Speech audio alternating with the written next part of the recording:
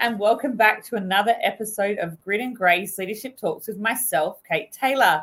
I am so excited because I have another special guest for you all today to interview. Her name is Carolyn Burrows, and she runs her own mindful living private practice for 8 years, and she's an EMDR trainer for the past 4 years in Melbourne. And I want to ask her how she got to where she got to with her career and what she's doing now as an accredited mental health social worker and psychotherapist. So welcome, Caroline. Thank you, Kate, for having me. It's really lovely to be here. Oh, I'm so glad we finally got to connect and have a chat today. Yeah, it's been lovely. I feel like I've known you for some years online, but finally we're talking directly face-to-face, or as face-to-face as online is. I know, right? That's awesome. Eventually we'll get that, coffee when I get to Melbourne next time, or you come to Sydney, hey? Yeah. Oh, so I've got a few questions that I ask everyone that I interview. And the first one is, can you tell us about your morning ritual and your routine that you do, like that you find helps set you up for success in your day? Do you know this is a very timely question, Kate, because I'm actually making some tweaks to this at the moment because I've actually been finding that I've not been setting myself up for success in recent months, and I'm making some adjustments. So I actually do have some things to say on this, but I'm very keen to share that I'm really a person that typically is a night owl, and I'm actually not much of a morning person. The first thing that I'm noticing that's making a positive difference for me at the moment is making sure that this sounds crazy that I even need to be explicit about this, but getting out of bed and getting dressed before opening my laptop. I was finding that I was literally waking up and opening my laptop and tinkering with emails while still in bed, and it's not great. And I'm a bit ashamed to even admit that I was doing that, but for a long time, I felt this sense of urgency to get straight into things in the morning, and it just would set me up for a poor start to the day. So I'd often then neglect things like breakfast or going for a morning walk. And so what I'm now doing very consciously is getting up, not checking my phone, not checking my laptop, having a shower, getting dressed, and only getting those things out once I'm up and about, and doing it in my study rather than in bed. So that's one thing that's making a really positive difference. I think having breakfast every morning, I'm somebody that really needs food to feel energized, and so having breakfast, and I'm actually really enjoying even making something that I feel is a bit special. So, like eggs on toast or something. So something that feels like it actually, takes a few extra minutes, but is nourishing. And thirdly, this is a really kind of interesting random one. I've actually started reading a physical newspaper in the mornings. Oh, I hadn't done that for years. I'd obviously, check the news on my phone and things. But I've actually been, when I go for a morning walk, actually picking up a newspaper and sitting down with the physical paper with my breakfast and a cup of tea. And I'm not sure how to describe what it feels like. It just feels a little bit, not luxe, but it's just intentionally pacing the morning. And as you say, it's a bit old school, something physical, and it just really, it invites me to sit that bit longer. Whereas if I'm having breakfast and I've got my phone in my hand, I'm often just on the run or on the go. That's right. So these are a few things that I'm finding is setting me up for success in the morning. Oh, that's brilliant. And it's so important to do that, because I'm finding, if I can, I do check my phone when I first get up, but I try not to respond to anything urgent. I'll just sit on it, go get ready. And I have a ritual as well about getting up, getting showered, doing my hair and makeup, getting ready for the day in my clothes that I feel really successful in and feel good in. Whether I'm going into the office or working from home, I still get dressed as if I'm going to work. So I get into that work mode. My brain is like, whether you're working from home, and like you said, going to the desk in your home office or whatever that is, and actually sitting there and doing your work from there rather than from your bed or the couch, it can easily, get distracted by other things. And I feel I'm not as motivated when I'm not in a routine or structure of sitting at a desk somewhere. I don't know. It's interesting. Yeah. I love Yeah. it. And I really resonate with that idea of getting dressed, even if we're not actually leaving the house for the day of work. I must say, I'm not someone that does that. I tend to be the person who looks gorgeous from the sort of the head down to waist, and then wearing the pajama pants or the trackies and the slippers. But I actually really think that's a beautiful idea. And I know several people that do say that that really helps to keep them motivated and feeling productive. So that's a really great idea. Yeah. I think I just feel like less, I don't know, in myself, less motivated and less kind of in my work zone if I'm kind of half ready. I don't know. I know some people can do that because I know the top half is always, that was saying post COVID, like, you know, if you take people work outfits for the day, it's like their PJs on the bottom or trackies, and then they're like suit and tie on the top with their suit jacket. Oh, yeah. Yeah. Yeah.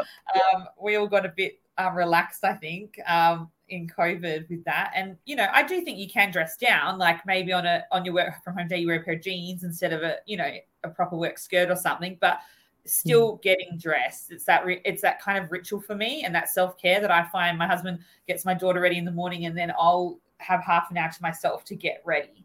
And then I come downstairs and see everyone. And it's just the best thing, because I just need that for me in the morning, just to get in the zone and kind of get my head together with whatever I have to face that day. Yeah, I love that. Yeah. Yeah, so important. And obviously, you've been on quite a journey, career path, I imagine, to get to setting up your own business in private practice. I'd love to know your career path and like where you started out, and how did you get to decide to be in private practice as an accredited mental health social worker?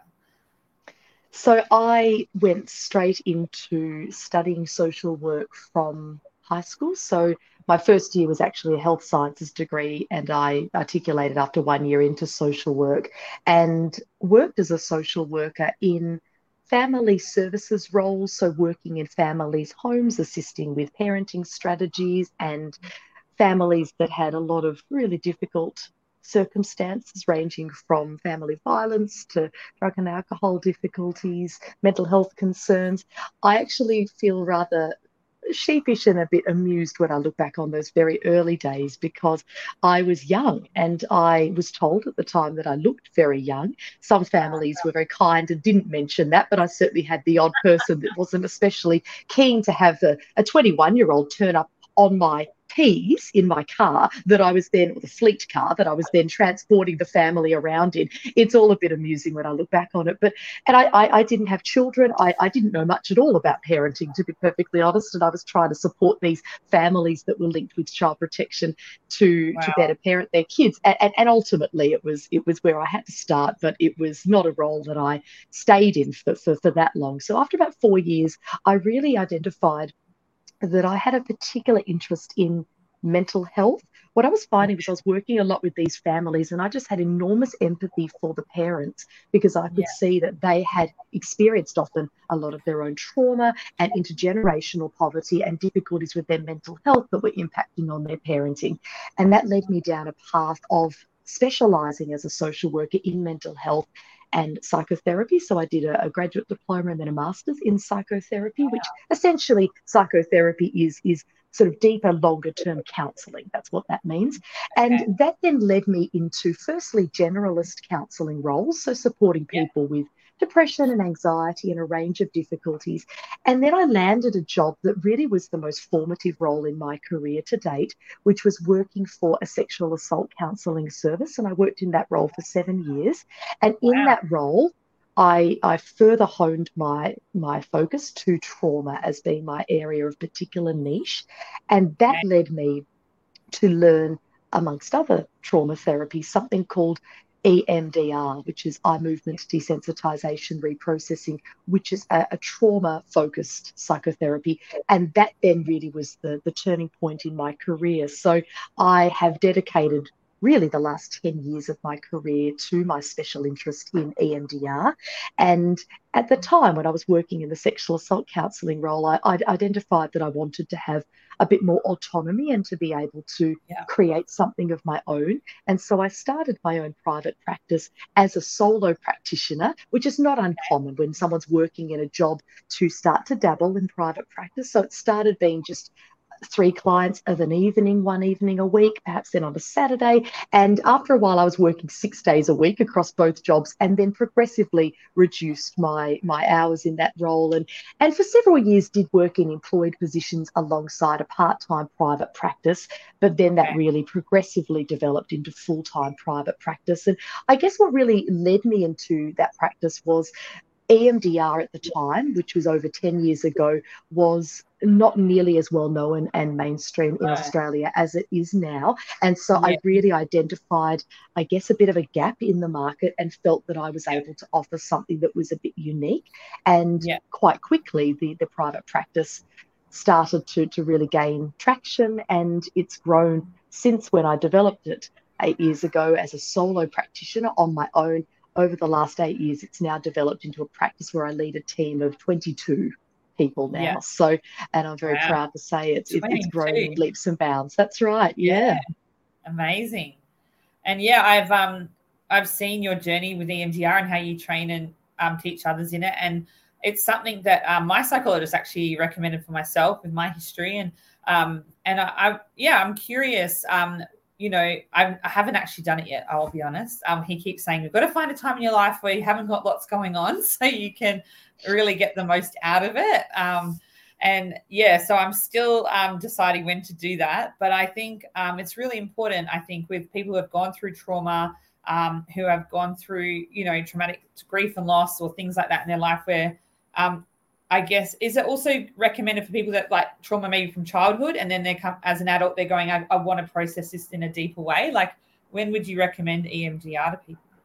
Yeah, that's right. Essentially, it is a therapy that is concerned with the link between the difficulties someone's having today. So that could be depression, it could be anxiety, it could be self-worth issues, grief and loss. It could be a range of issues. What is the link between today's issues and past experiences? And I would actually encourage people not to just think trauma, but just to think painful life experiences that have not felt, that the person feels that they have not been able to overcome. So that could be in childhood. It could be very early experiences of feeling unwanted or unloved or neglected. It could be bullying at school. It could be those more sort of traditional traumatic event, things like a car accident or a bushfire or an assault.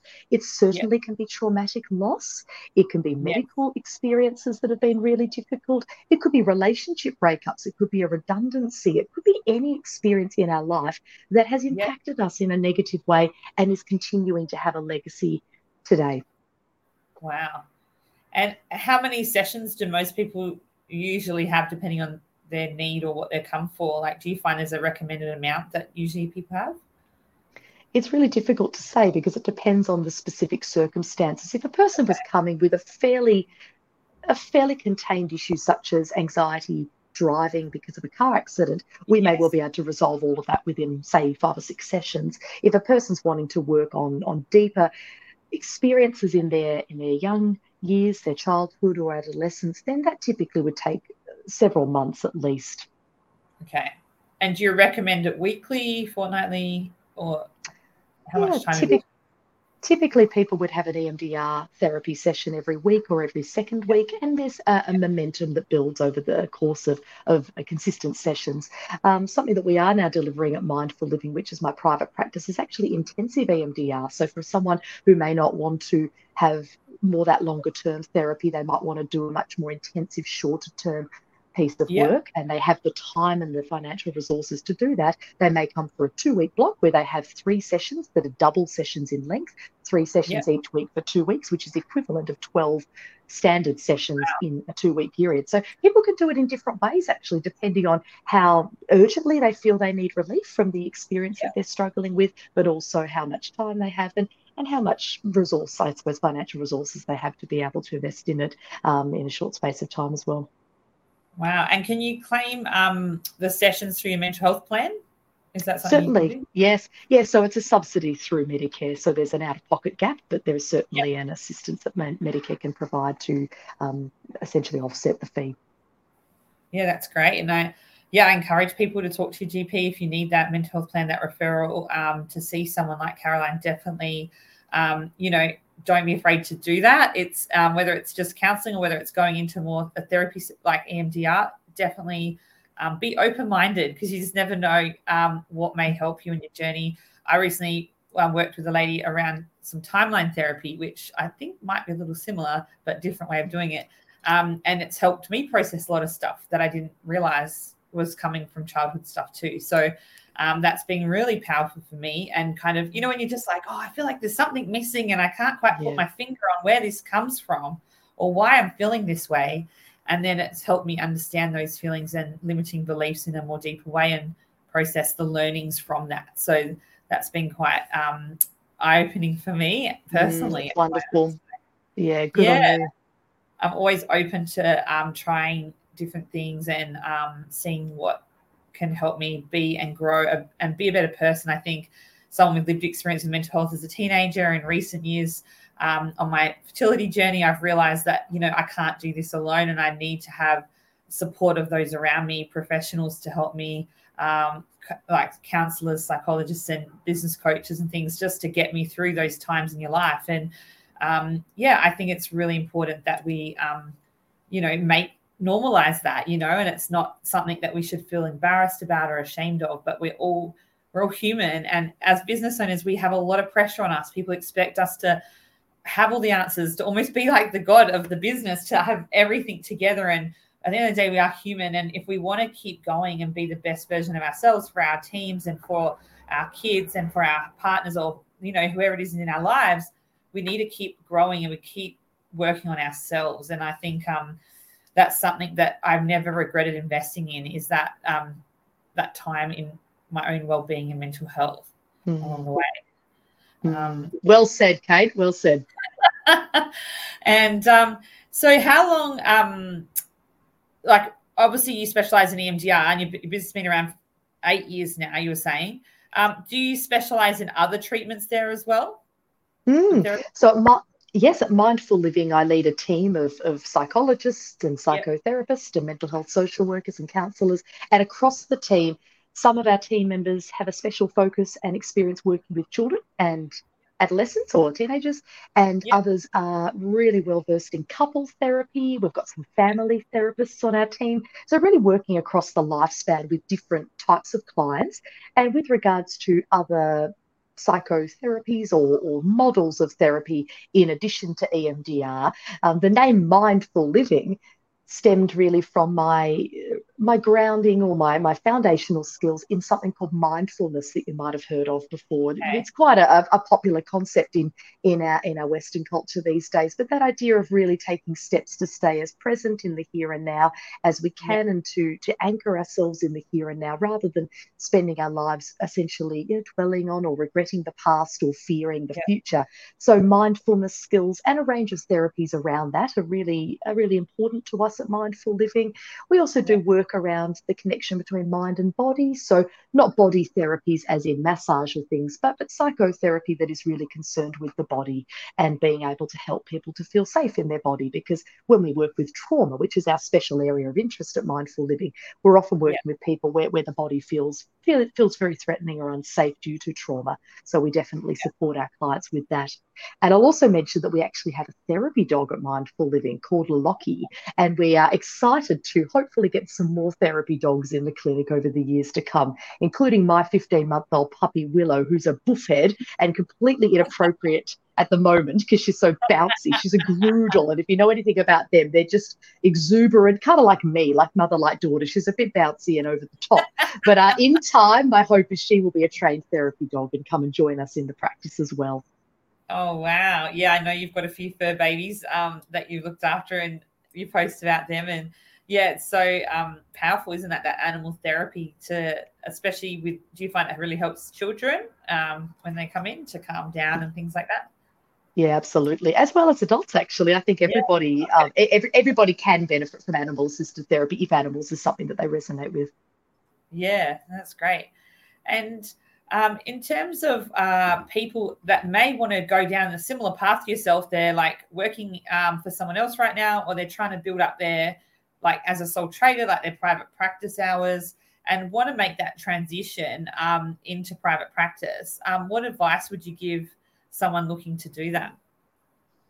The first thing is to invest in business coaching. Now, I think a lot of people may think that that's not a investment worth making when we're starting out or when we're really small, but certainly for me, I think that's been the number one most invaluable resource that I've drawn on over the course of my career in private practice. And I think starting with business coaching in the early days actually really supports practitioners to be able to start the way they want to continue. So, what I Yeah. mean by that is when you start a practice, often if you're a solo practitioner on your own, it can feel like, oh, I don't need policies, I don't need frameworks, I don't need big systems. It's just me, right? Or if you have Yeah. Yeah. one person join you in the practice, say as a contractor or as an employee, it might feel like, oh, I know this person. It's just one person. I don't need a legal contract. We can just, not a handshake, but we can just type up a document. I remember my first contractor that I had, so a clinician that worked in my practice who saw clients in my business and worked for me in a contracting capacity. Because we knew each other from a previous job, we had a very informal arrangement whereby she would invoice me by sending me a text message every fortnight. Oh, I've seen 20 clients this fortnight. You owe me this amount of money. Now, we often laugh about it because she's still in the business now. So that's a good news story where it's worked well. But I've certainly had occasions where starting off really informally has then become really challenging when the practice grows Yes. and formality is a necessity as it grows. And then having to bring in more formal documentation and expectations can actually be really awkward if you started off on more of that friendship level or where it's been really casual. And I actually Yeah. think that if I'd had business coaching from the very beginning, I probably would have avoided that pitfall. I think I would have been Yes. given the advice from the beginning that you don't need to spend $20,000 on legal contracts, but make sure you start things off formally. You make sure that you've got things and systems in place that are going to just set you up for success. So I think that's the first thing. And the Yeah. second thing for me It's so is about, important. Mm. yes, the second thing for me is about having peer support. So connecting in with a network of other business owners. And for me, that hasn't just been business owners in the allied health space that I work in. It's actually also been business owners, women particularly, across all industries. But I've done various group coaching programs and I have developed such close and supportive friendships with other business owners because as you would know, Kate, it's a unique experience to run one's own business. It's deeply rewarding and meaningful, but it's extremely challenging. And I think to have that peer support so that when something goes wrong or something happens, inevitably there will be challenges. Those are Yeah. the people that I've turned to that have been able to support me the most because they actually understand what it's like and can provide me with guidance and essentially mentoring, but it's reciprocal. So I can provide that, Yes. they can provide that to me. So I think don't do it alone. I think even in Yes. solo practice where it's on our own, perhaps we may not have a team that we lead, link in with other practice owners to give you Yeah. that support and to reduce isolation. Yeah, I think that's really, really important. I am the same as you. I kind of got a business coach probably 5 years into my business, and it turned my business around. I used Ray Marty, who I featured on this podcast the first episode, and she was the person that I'd heard speak at an event, and I really aligned with what she said and what she did. And I was in a bad place actually in my business at the time, and I was like, I don't know what to do. My husband does my accounts, and he was like, "You've got 3 months of income here. What are you going to do? Like you've got to turn this around." And we'd lost like 100 grand worth of sales that we thought were coming in, didn't come off. And it was just in a bad way. Right. And I wish I had found her when I wasn't in that hole. Like I wish it had been like had avoided that. But what she did was she helped me do a 180 in my business, and just said, look, I'll give you 6 sessions with me. You don't have to pay me, but not all coaches will do this. But at the time, she's like, I can see you're in a difficult situation and I want to help you. And if I turn it around, then you can pay me. And I was like, all right, done. And so we worked together for over 3 months, every fortnight. And then it literally gave me the courage and the strength and the ability to just pick myself back up and fight for what I wanted for my business. And ended up having our best quarter in sales after that, and ended up winning 2 business awards, which I didn't anticipate either in 2018. So, it just goes to show it's like if you want to get fit, you go to PT, right? Or if you want to be like even Olympic athletes will get a coach, to help them become the best and to stay at that peak level. And so I've learned over the years that the power of business coaching is so critical to set you up to accelerate, like you said, get things in place, help you take your business probably more seriously, and to not, and think bigger picture as well, like who you're impacting by how you show up and what you do, and kind of rejigging things a bit to make it work better and to motivate your team and to attract the right people to your business too. I've learned a lot about that over the years. Oh yeah, me too.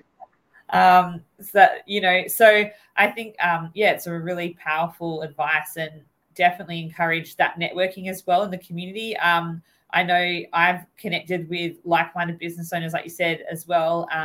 And also I've gone to things like Business Chicks events and tried to network there. And, in our industry body, we have a group of 10 business owners. We all meet every 8 to 12 weeks and to connect and mastermind over challenges we're having. So I do think all those things have helped me last the distance in business for so many years.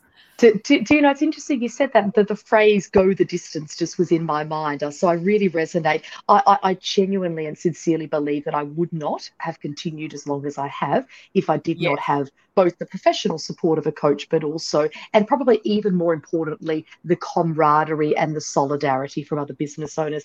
It is really the difference, I think, between losing one's sanity and feeling, that sense of deep loneliness. Like we talk about how it's lonely at the top, but it actually is. When you're leading a team or a group practice or any business, we need to make difficult decisions at times.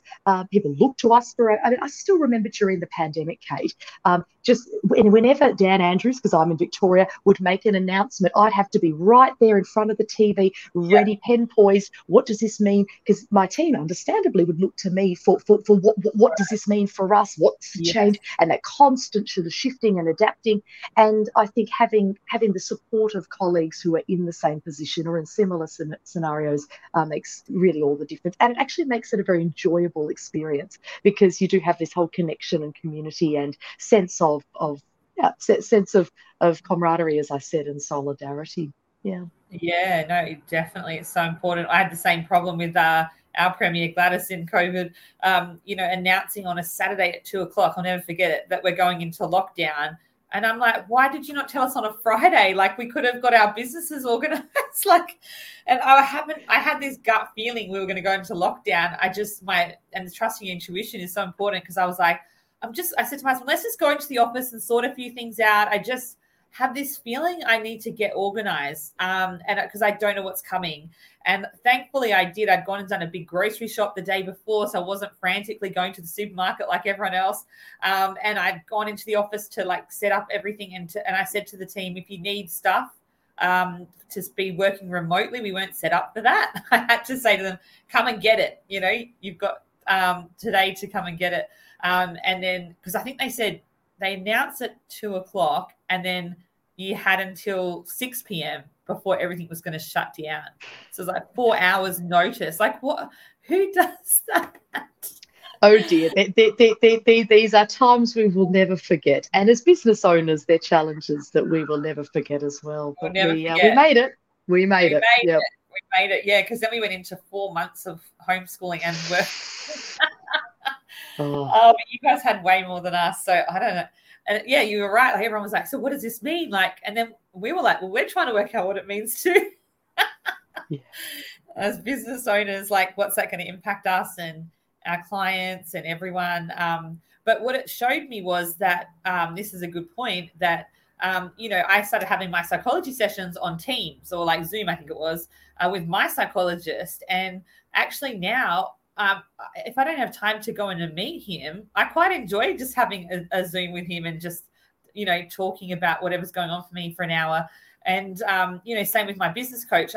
She's based in Canberra and I'm in Sydney. So it just goes to show that the best person for you and your problems and what you're trying to process or deal with may not be in your local area. So don't be afraid to look nationally for the right person to work with, because I found Teams just as powerful as face-to-face. I know face-to-face, you can't beat it, but you know what I mean? I found it equally just as beneficial and perfect during COVID to do that telehealth session instead, to still keep getting what I need. And it also kept, the psychs in business, I guess, during that time to be able to do that, right? Because some businesses you just have to be in person. So, it's great that you've been able to set that up now, I guess. Do you offer telehealth at your business for people? Yeah, we do. And that's both the therapy at Mindful Living, but also my training and consultancy as well. It's actually really opened up so many more possibilities to, as you say, to go nationally. And it means that I now provide mentoring and essentially not coaching as in business coaching, but I do a lot of what we call professional consultation in EMDR. So that's supporting EMDR trained mental health clinicians. We meet either one-on-one, I meet with them, or in a small group, and I teach them essentially and support them and provide them with guidance as they use EMDR in their clinical practice. And I do that online, and that enables me to see people from all over Australia. And certainly at Mindful Living, we deliver that therapy online as well as in person. Yeah, it's definitely changed up how we do business. And it means I don't get to Melbourne as much now because all my clients are happy just to do a Teams. I'm like, I want to come and visit. They used to roll out the red carpet for me when I'd come to Melbourne. And now it's like, oh, I don't know if I'll be in the office that day. Oh, I'm working from home. Can we just do a Teams? And I'm like, it's so funny. I know. So in terms of, as yourself as a business owner, obviously building a big private practice now, and doing that training, and I guess hearing a lot of in the work you do, a lot of vicarious trauma that you might receive from hearing stuff that you hear. What do you do for your own well-being and mental health to keep yourself in check? I know you mentioned coaching, but is there anything else that you would recommend that you do? Yeah, well, I love my beautiful dog Willow, and I find animals are a way that I can really, I guess, shed the stress of the day and essentially just let my playful inner child, so to speak, really come and have a bit of fun. So I do a lot of rolling around on the floor, a lot of just essentially just being silly. I love being able to just decompress that way, and I find animals help me to do that. I also find that walking Willow every day also gives me, I guess, a reason to get out and to get fresh air and to exercise. I'm one to neglect exercise. I don't actually enjoy exercise very easily. I tend to overwork. That's my difficulty. But I find that exercise is important. As I mentioned with the idea of mindful living, I certainly find mindfulness practices and even just pausing and taking, slow, deep breaths and feeling my feet on the ground and naming in my mind, some things that I can see around me or hear around me or touch, essentially to drop an anchor or to get grounded in the present moment. I find those are very important and helpful practices. Yeah. I have certainly had my own therapy on and off over the years, and that is included via telehealth, actually, by therapists that are not always in Melbourne. And I certainly think that having our own personal therapy is very important to being a good therapist, but also just maintaining good mental fitness and well-being. It's interesting you mentioned before about if we, we're training as an athlete, we would get either coaching or PT. And in the same way, I think for our mental fitness and well-being, we need training, as it were, and therapy is a really great thing in that regard. And I think also for me, it's also just sharing openly with my partner and with people in my family that I love, how I'm feeling, and just talking openly as much as possible and trying not to go it alone. I feel that connecting and sharing my concerns, and I'm a talker. It doesn't take much to get me chattering about my feelings, but certainly talking about how I'm traveling is very important for me as well.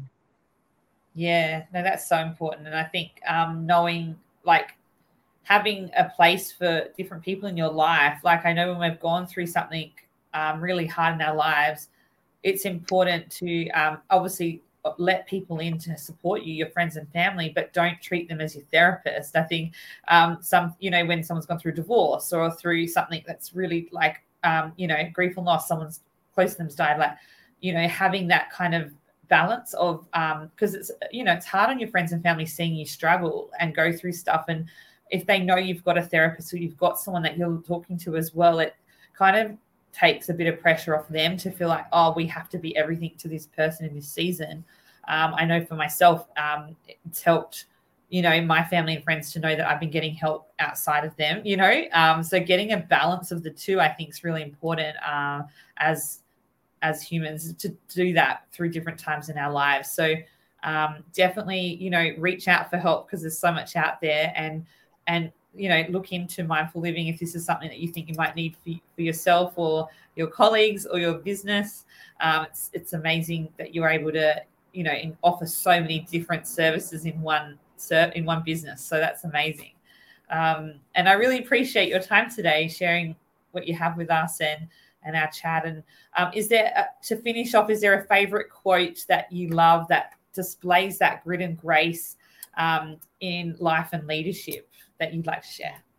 Yeah, there's several that have been rattling around in my mind, and the one that's resonating for me today is the idea of progress over perfection. I have a tendency to be very, very hard on myself and to be perfectionistic, and I find that is a really helpful reminder. Progress over perfection, that aiming for perfection both is unattainable and also really inefficient, because it often leads to procrastination or overdoing, overthinking, overworking something, or just increased stress and distress. And so that's a lovely quote that I find helps to keep me anchored in what's important, which is to just get started and to accept that we make mistakes, and I make mistakes, and that's okay, and that we are evolving and we are learning, and that's all part of the process. Yeah, I think that's so important. And it's something I actually was saying to my team yesterday. We do a wellbeing check-in every Monday morning. And we say, what are we doing for our mind, body, and soul this week? And then we say, out of 10, is our overall mental health? How are we feeling? And it's just something we do as a little check-in. It takes 15 minutes. Three of us will go around and share.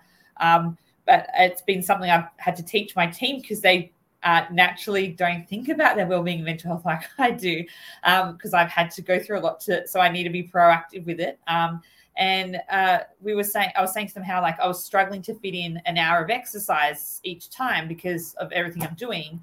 But last week I trialed just doing 30 minutes, a few times a week. And I was like, even if it's just 30 minutes, I'm going to quickly go and do a quick session in the gym and then come back. And I was finding I was so much more energized and focused in my work by having that break. And I was encouraging them, at lunchtimes to go for a 30-minute walk, don't just eat and then go back to your desk, taking that time out. And, I only had 30 minutes for a swim at the gym the other day. And I was like, I'm just going to do 30 minutes. It's not my usual. I normally do 40 minutes, but I was like, I'm just going to do 10 minutes less and I'm still going to get it done. And it was that progress, not perfection. It's not always, every week, you're not always going to have the time to do these things, but just doing something, just that progress, taking a step of action, regardless of how long you have, is just so powerful, right? Yeah, I agree. Yeah. Oh, thank you so much for your time today. I really appreciated our chat. And if you'd like to get in touch with Caroline and her team, how would we do that? Yeah, so mindfulliving.com.au is how folk can find out about the wonderful practice that I run in Melbourne. And as I mentioned before, we do offer telehealth services across Australia as well. And my website, carolineburrows.com.au, is where people can find out about my EMDR training and consulting work. If someone's a mental health professional and would like to learn about that therapy for their own clinical work, I'd be delighted to support that. Brilliant. Thank you so much, Caroline. We look forward to chatting again soon. Thank you, Kate. It's been lovely to be here. Okay.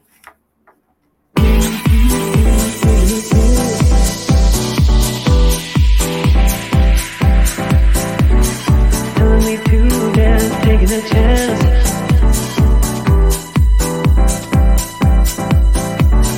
Telling me to dance, taking a chance. Thank you all for jumping on and listening in today. We really appreciate it. We have had an amazing session series of this new podcast and live videos, and I've been loving sharing them with you all. If you would, we're going to have a 2-week break now coming up, and we cannot wait to share some more amazing people I'm going to interview in the months to come. But thank you all so much for getting behind this and supporting us, and keep following on and listening to episodes as they come. Thank you so much.